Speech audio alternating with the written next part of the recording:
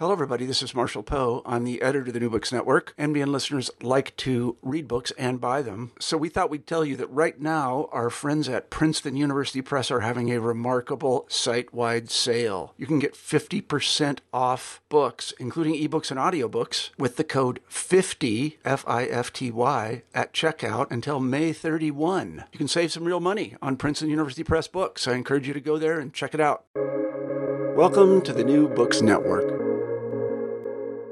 Welcome to New Books in Women's History, a podcast channel on the New Books Network. I'm your host, Jane Semeka, professor of history at Brookdale Community College. Today, we'll be discussing a new book by Dr. Robin M. Morris titled Goldwater Girls to Reagan Women, Gender, Georgia, and the Growth of the New Right, published by University of Georgia Press. Dr. Morris is an assistant professor of history at Agnes Scott College. Her area of academic interest is gender and the political realignment of Georgia after World War II. Her work has appeared in Entering the Fray, Gender, Politics, and Culture in the New South. Robin, welcome to the show. Hey, thank you for having me. What is a Goldwater girl and what is a Reagan woman? Oh, I love the Goldwater girls. They were young women who wore these little girly cowboy outfits and campaigned for Barry Goldwater. So with the title, what I wanted to get across was that the women both matured with the party and they also matured the Republican Party, that they shifted together so that by the time of Reagan, we've gone from sort of dressing up in costumes to being some paid consultants. So I was hoping that the title would get that growth across. Oh, yeah. That's the time, like this period, this time, like incubation period in a way of the new right. Yeah, that's also pretty much the time frame of the book, from chapter 1 to the end, the conclusion. That is also sort of lets you know what to expect. There's a little bit before Barry Goldwater, and then a little bit to bring you up to the present. But yeah, it's really that sweet spot of the 60s, 70s, 80s. Yeah. So are women important to the rise of the new right? Absolutely. I really believe that you can't understand how we get to the new right without understanding women. And this is one thing that really makes me crazy when I hear people talking about looking at the new right through Newt Gingrich or Jerry Falwell or Barry Goldwater or Ronald Reagan without giving credit to Phyllis Schlafly, for example, and all of the women who we should know the names of at the local levels. I think we really need to give that credit to local women at the grassroots, not the AstroTurf. I know a lot of people like to say that the right uses AstroTurf, not true grassroots. But what I want to show is that this really is a story of local women doing that work day to day, shifting people's minds, shifting voters' minds. So yes, I think you really need women's stories to understand where we get the new right. I totally agree. And I think that there's this bias, and I think it's the bias of the historians who write this, and it's also the bias within the Republican Party itself. Mm-hmm. Do you have any thoughts on that? Yeah, absolutely. I do think that in one sense, by the end of the book, what I say is that the women are almost too successful, because it's hard then for women to run for office because they've been so successful at defining themselves as mothers or as housewives in these maternalist roles. So it gets to be hard then to have the party imagine them in another role as the candidate, as the nominee for a position. So I do think that they become the victim of their own success. And sorry, I'm forgetting the first part of your question. I just was thinking about the bias and the bias within history itself, that how do women get overlooked? Oh my gosh. How do the stories that you're telling get overlooked? Yeah, this makes me so crazy when people who identify as feminists and feminist historians don't want to give conservative women the credit for being able to make up their own mind, that they're saying that it's the preachers who are telling them what to believe or the husbands telling them how to vote.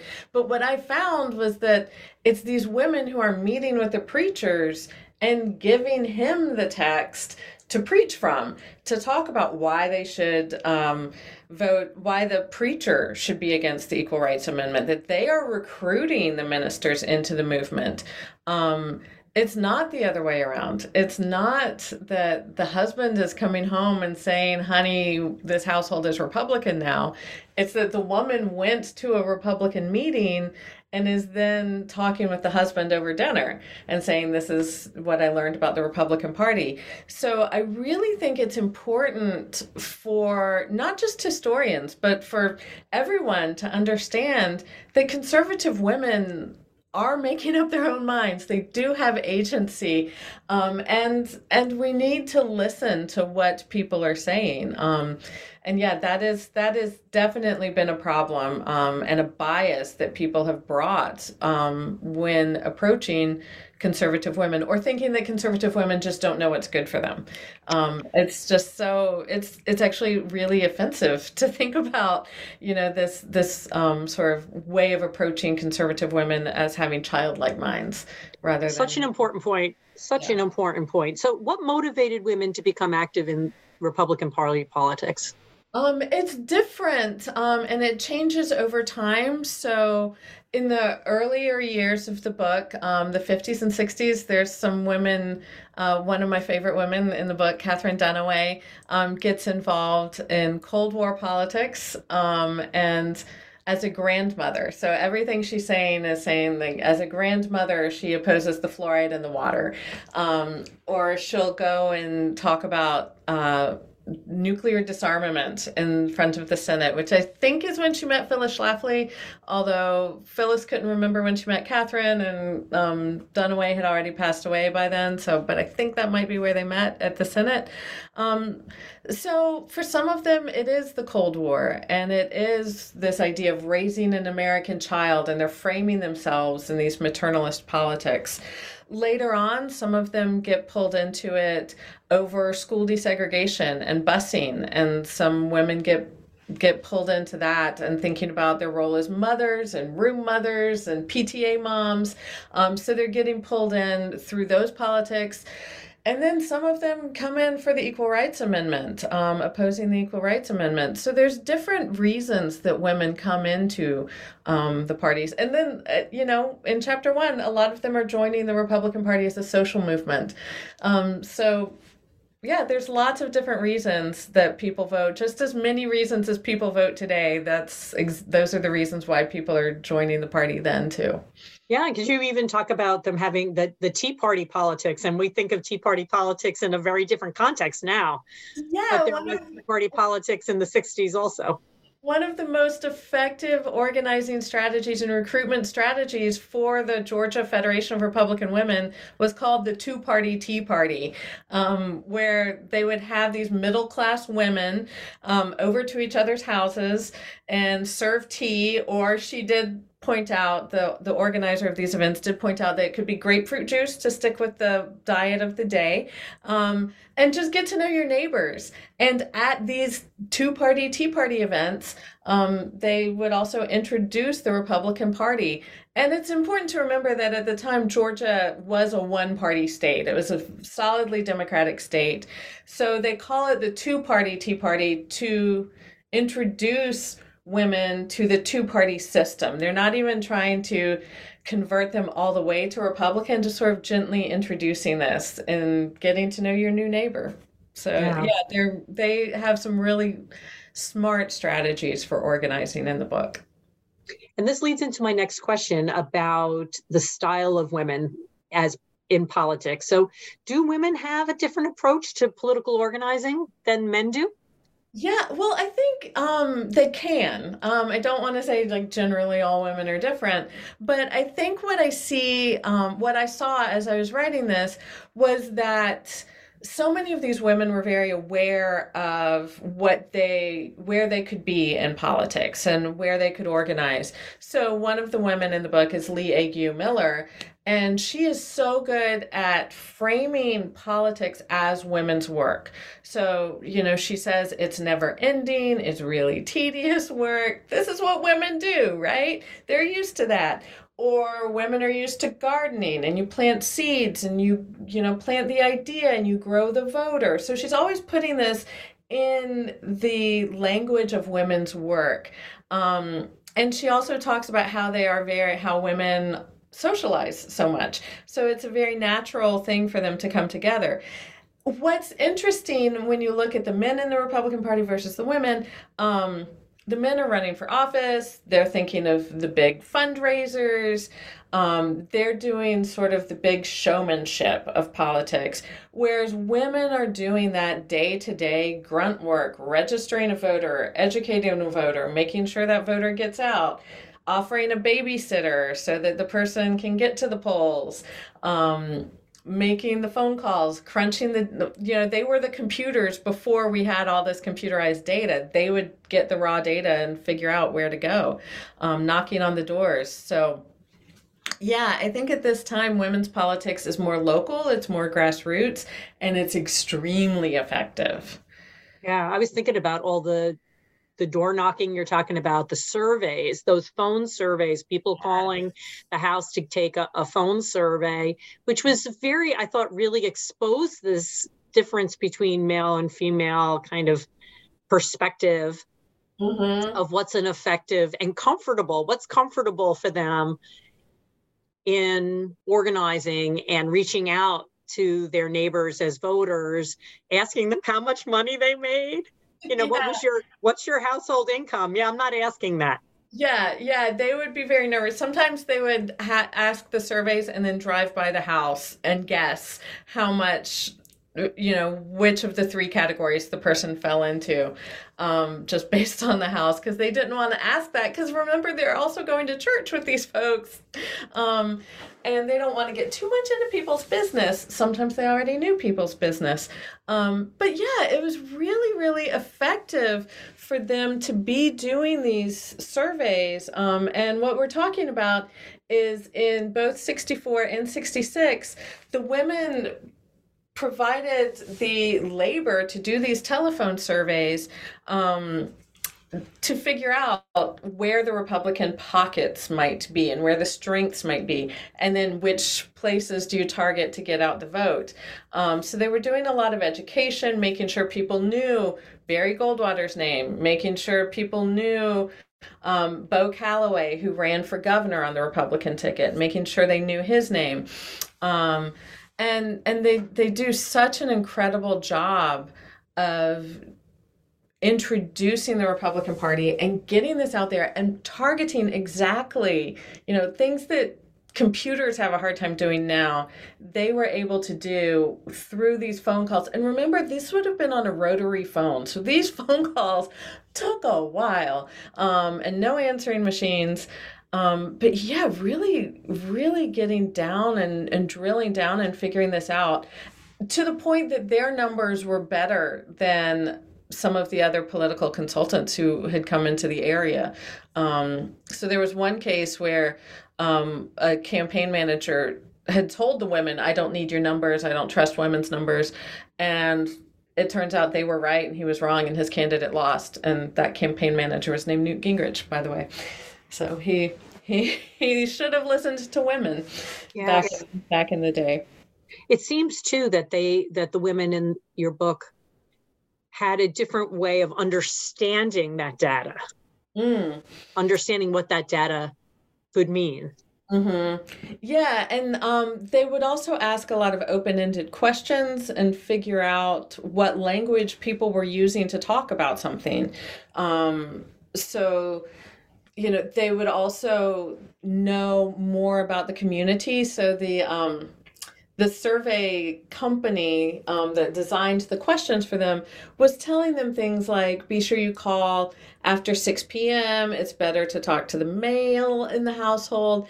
And these women are sassy, and they were writing back like, no, the women know the politics down here. I'm talking to the women. Or, if you want to reach a man in this community, you got to reach him at noon because that's when the farmers come in. So they were showing them, like, we know this area better than you, and we are going to do it our way. So they also were not obeying all the rules, which I love about them. Yes. They were pretty sassy. They were very, very sassy. It's very interesting to me, too, how this fits into like the longer history of women in political organizing. And do women understand politics differently than men understand politics as voters? When you go back to even the 19th century, where one of the arguments against suffrage in the 19th century was, well, women are just going to vote the way their husbands do. Yeah. And that the suffragists argued that men care about money, men care about power, women care about what's going on in the school district. Mm-hmm. And if the water's clean and if there's a playground. Mm-hmm. I thought that was carried into what you found. Yeah. And the way women are talking about the issues that they're doing, it's also that I found that women became a loophole for men. So any male candidate in Georgia had to endorse the Democratic Party because they were clearly running as Democrats. So in 1966, for example, I found a candidate who was saying, of course, as a Democrat, I support Lester Maddox, who was the firebrand segregationist. But my wife has her own mind, and she's supporting Bo Calloway. And let me tell you why my wife thinks Bo Calloway is the better guy. And so she's this loophole for her husband to be able to endorse the candidate he wants to without losing his place in the Democratic Party. But yeah, there were also a lot of women who would be talking about school desegregation. I have a chapter about a program they did called Operation Lend an Ear, which they did with the National Federation of Republican Women in the 1970s, and it went nationwide. So it means that school desegregation and school busing, as we know, is not just a Southern issue, but they're trying to figure out, how do you talk about it in Georgia? How do you talk about it in California? How do you talk about it in New Jersey? And that's what this data that they were getting and giving back to the White House is finding out for them. And they are really emphasizing motherhood with this. One thing that I believe happens in this time period because of these women, they figure out how to take these Southern politics of race, conservative Southern politics of race, and remove the language of race, maybe not the intent, but remove the language and put in gender. So instead of talking about miscegenation or, the fear of interracial dances, they start talking about the role of the mother. The mother has to be able to get to schools when her child is sick. So they just shift the language, but not the intent. And that makes it easier for the nation to adopt these Southern politics of race, right? It becomes more palatable. Yeah, it's much more palatable. Do you think also because this was during the time of the second wave of the feminist movement that they were reacting to that as well? Oh, absolutely. Yeah, there's no doubt that they are reacting to that. And I think a lot of that comes because so many of these women that I'm writing about were very politically engaged, and they were also housewives. And for many of them, they'd grown up thinking that being able to stay at home with the children was the American dream. So they didn't define success as being able to get into law school or get into med school. And I think the feminist movement was very late in recognizing housewives as having made an intentional choice. So it's, Judy Carter starts up, the president's daughter-in-law starts up Housewives for ERA in, I think, 77, 76, 77, somewhere in there. But prior to that, the women I'm writing about feel like they have been left out of the feminist movement, that they have been insulted by the feminist movement. And just like we see today, the most extreme examples are the things that went viral then. Just they didn't have Twitter or Instagram for it to go viral. But, as soon as someone made a comparison of marriage and prostitution, like they photocopied that and it went around. If there was any kind of pornography talking about feminism, that made the rounds. They had these Xerox machines were running all the time. So yeah, they did feel left out of the movement and disrespected by the movement. Absolutely. So what did the surveys of Black voters, when they did these surveys and these door knockings and all this organizing, what happened with their contact with Black voters to add that racial component? Yeah. So in many cases, the women would, as volunteers, and like I said, very sassy, sort of deciding what they would do, they would decide that the Black voters' voices didn't matter as much. So they would write in there, like, they said they were white, I know they were Black, I'm not counting this one. Or Black voters would also be very feisty in this, and they would get in there and say, well, in that case, someone claiming to be white, even though the interviewer believed they were Black, but also someone saying that they would vote for Stokely Carmichael over Barry Goldwater. I'm like, well, yeah, they probably would. So yeah, they were not necessarily recruiting. They weren't looking to Black voters, which is also interesting because there was a very strong group of Black Republican women in Georgia at the time.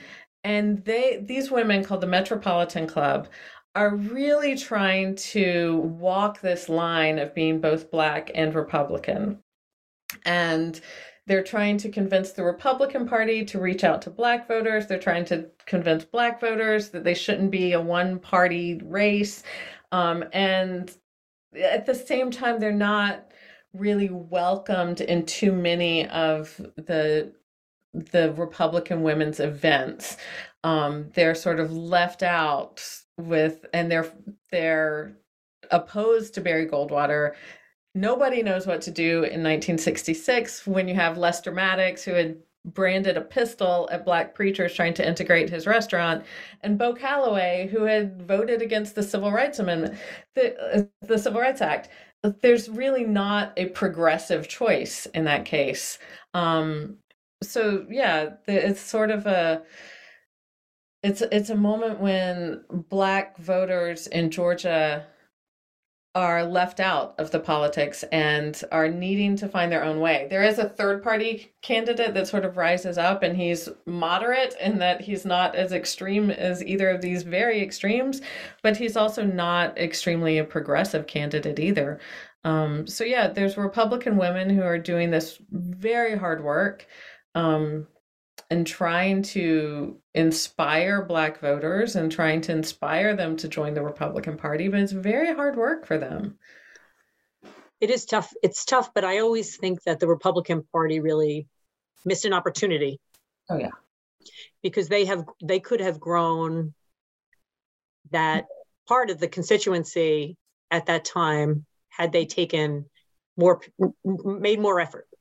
Yeah, to embrace Black voters. It's a natural fit. It's a natural fit for the socially conservative aspects. The socially conservative Black voters would probably have loved to have been Republican voters. Yeah, one of the women sort of wrote this platform for them, saying this is why Black people should be Republican. And really tried to remind the Republican Party, don't give up on the Black voter. And she's very, very frustrated in the 1970s. One of the photos I have in there that I love is a float that the Metropolitan Club did at the July 4th parade in Atlanta, where they have these Black beauty queens presenting the accomplishments of the Republican Party for Black women, for Black voters. So they have a Miss 13th Amendment Queen, Miss 14th Amendment Queen, Miss Emancipation Proclamation Queen, Miss Civil Rights Queen, and they're all on this float pulled by a station wagon with the wooden sides on it. It's fantastic. Still trying. And the woman who led this club, Evelyn Frazier, I found her still being a Republican in the 1990s, working for George W. Bush. So she sticks, working for George H.W. Bush. So she sticks with it, and she's always still trying to have this voice as a Black woman, a business owner, saying that there should be a place for her at the party. So let's talk about Phyllis Schlafly, who has had such a renaissance of recent years. And so she's receiving a lot more attention. There's a documentary from Hulu, Mrs. America, which really talks about her life. And so she's become more well-known, I think, among younger people. Mm-hmm. And I'm also thinking about Jill Lepore dedicates a number of pages to Phyllis Schlafly's work in her book, These Truths. How do you assess Schlafly's legacy? Oh, wow. I am in awe of her. She was very generous with me, and I did get to interview her, and I got to look at her papers. And I believe that she was concerned about her legacy. And I think that's why she opened up to allow me to talk to her and look at her work. And she should have been. I think she knew she deserved, even back in the 70s, she wanted a better seat at the table. But the only thing people would listen to her about was the ERA and gender. So that's what she did. And she kept trying to bring national defense. That's where she wanted to have the voice. But she's an amazing organizer. Amazing. I tell my students, if you want to study organizing, you study Phyllis Schlafly and Ella Baker, because I think those are two overlooked women in history who were so good at inspiring people in a movement and really training people and bringing up, especially for Phyllis, confidence in women who didn't have it. So she would say, it doesn't matter if you didn't go to college. She trained them. She had makeup artists there to help people understand how to do their hair and makeup for TV. She had TV cameras there so they could practice being on TV. They did mock meetings with legislators.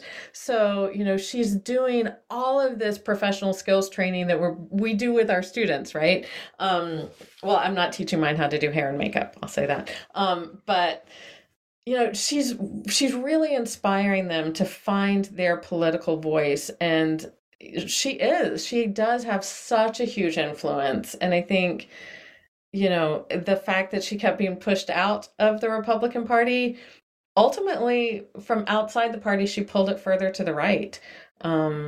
And yet she deserves so much more credit for building the conservative movement in America than she's gotten. I so totally agree. I think the men in the Republican Party did not recognize her political talent. She was a political talent. Yeah. She had just incredible political talent, and she was a mentor. Oh, yeah. I think of her as a mentor. She knew how to mentor other women into politics, which women didn't have that kind of mentorship, because women were excluded from political leadership all the way up till really now. Have been marginalized. And she's really a model for how to have such a political influence while not holding office.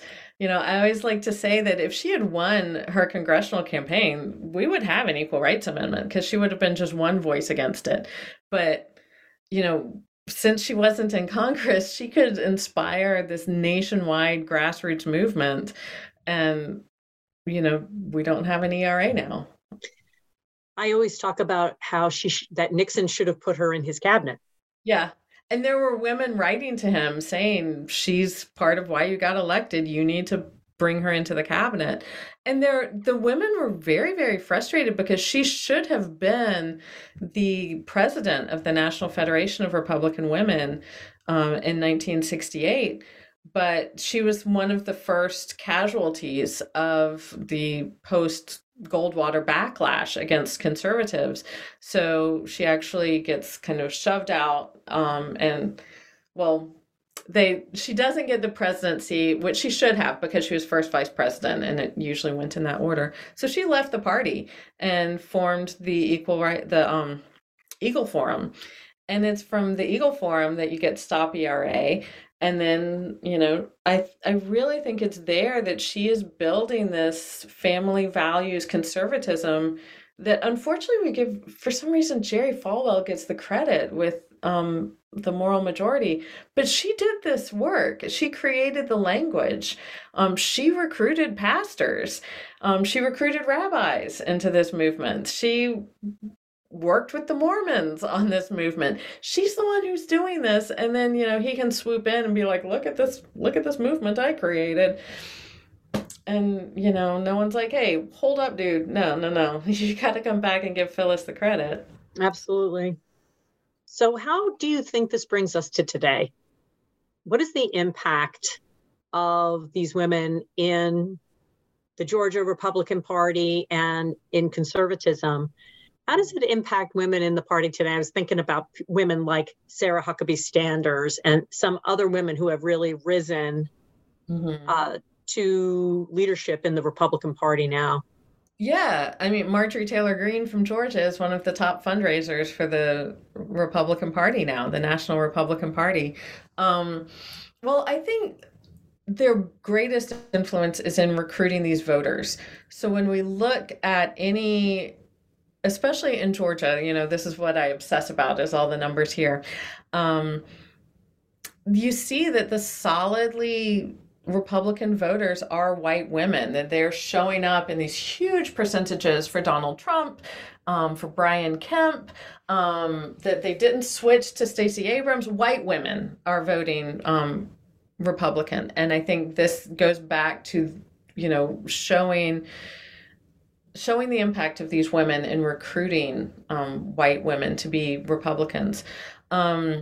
I think we are seeing that it does make it a little harder though, because once you've been so successful at creating this vision of yourself as a housewife and as a mother, it's harder to run for office. So we're not seeing Republican women getting elected in, at least, especially in Georgia, at the same rates as Democratic women.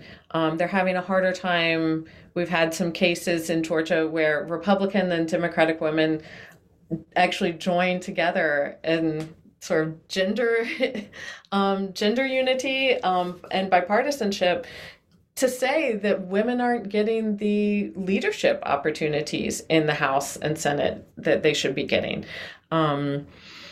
So yeah, we're seeing that it's harder, I think, for Republican women to be elected, but they are still showing up, and they are some of the most consistent. White women are the most consistent Republican voters. So I think that's really where we're seeing the impact.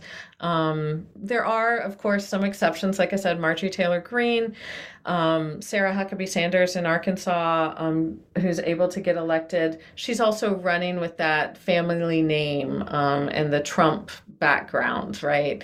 Having been his press secretary.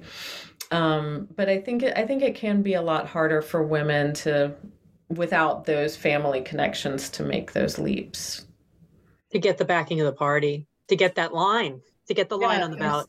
They're still looking to men. And I think that's a place where the Republican Party has failed, that they haven't had as great an effort to recruit women into running for office. The Democratic side has had Emily's List for years, and the Republican Party, I'm blanking on the name of their organization, but they do have one now, but it's so late to the game. So we might see in the next few years, but I'm not sure what's going to happen, because there's also a lot of language of gender out there that it's going to be hard. It's definitely an uphill battle. I think we'll still see white women voting Republican, but maybe still not running for office. Yeah, it seems like women are still really bumping up against a lot of obstacles in the Republican Party. Even Nikki Haley, when she decided to run for president, it seems like her campaign is languishing a bit. Mm-hmm. Women like Christy Todd Whitman, who was the governor of New Jersey, and was in the cabinet of George W. Bush's cabinet. She really has pretty much been thrown out of the party because she was too moderate. So I think that there are some talented Republican women, but they haven't been successful in having the full force of the party behind them to get to that leadership position. Yeah, and I think right now with Nikki Haley, what's happening is it has become such a party of Trump. So every candidate is having to define themselves by his gravitational pull. And, she is trying to define herself independently, but also as his UN representative. I recently had a Facebook memory pop up of Nikki Haley shortly after the Charleston massacre, where I said something about, I guess we know who the VP candidate's going to be. I don't know who the presidential candidate in 2016 will be, but I think Nikki Haley just got the VP candidate. Clearly, I was wrong. I am not a psychic, but, she really was a rising star for a while, and now, everyone has to respond to Trump, so it's all kind of thrown off at the moment. I have to say that's one of my regrets. I wish I had gotten this book done before I had to deal with Trump at the end, because he just kind of threw everything off. And I think we still don't quite know how to write about him or how to think about him. I know there's people who are trying, but, it's going to be interesting to see what these years have done to our political histories. Yeah. So what classes do you think would be appropriate to adopt this book? I think that there are a number of different courses that would benefit from having this on the syllabus. So do you have any ideas how a professor might incorporate this book into their course curriculum? Yeah, well, I do want to say that I did try to make it very tight and short so it wouldn't scare people off. And I wanted to make it a book that the women I wrote about could read and understand and appreciate. So I think that also means that your students could. So I think it can work in a U.S. political history class to explain the shift in the Republican Party to family values politics. I think it can work in women's history classes, but not exclusively. I mean, I really would like to challenge people who teach political history to include books about women in what you're doing, that it's not all the elected men. Think about the women who are doing that work at the grassroots level. I teach a class called Women in the New South. I could put it in there. I've also had some of my students in a history of conservatism class read chapters so I could make sure that it was working for undergrads. So I think it can work in a variety of classes. Any modern American history classes, I think it could work in those as well. I think it's really an important moment for us to understand the new right and understand the rise of conservatism in order to really drill down and understand the roots of where all this has come from, especially as a lot of women are grappling with this post-Roe reality. Right. And that's where I tend to tie it in as well in my classes, to talk about the anti-abortion movement and the anti-ERA movement, as you mentioned before, how it ties back to these historical and political origins. Yeah, and it's also so fascinating because officially the Republican Party endorsed the Equal Rights Amendment and the National Federation worked for the Equal Rights Amendment. So, yeah, seeing this shift and the influence of the outsider politics, I think, is really important for thinking of, to challenge students to think about their own activism. How are they identifying with the party? And, how are they working from outside? So I think it can help students think about politics as not just this big sort of predetermined, untouchable thing, but it really does show the impact that one person can have or that one action can have, that registering voters really does make a difference. And I think it also inspires a long game. So Lee Ague Miller once told me that there are no off years in elections, there are only pre-election years. So, even when teaching history, we might say Goldwater had a big butt whooping, right, in 1964. She didn't say that. She said Georgia won. Goldwater won Georgia. She saw that as, now we have this strength, and she kept working and working and working. So it's also a reminder of the long game of politics for whichever side you're on, that if you lose in November, there's another election coming. Well, I'll tell you, I could talk to you all day about this, Robin. I've just enjoyed this so much. I love the book, and I hope everybody takes a copy, buys a copy, and enjoys it and assigns it to their students. So important to discuss these issues and this history. I want to thank Dr. Robin M. Morris for joining me on the show today and for the terrific discussion of her book, Goldwater Girls to Reagan Women, Gender, Georgia, and the Growth of the New Right, published by the University of Georgia Press. Until next time on New Books in Women's History, this is Jane Semeka. Keep reading.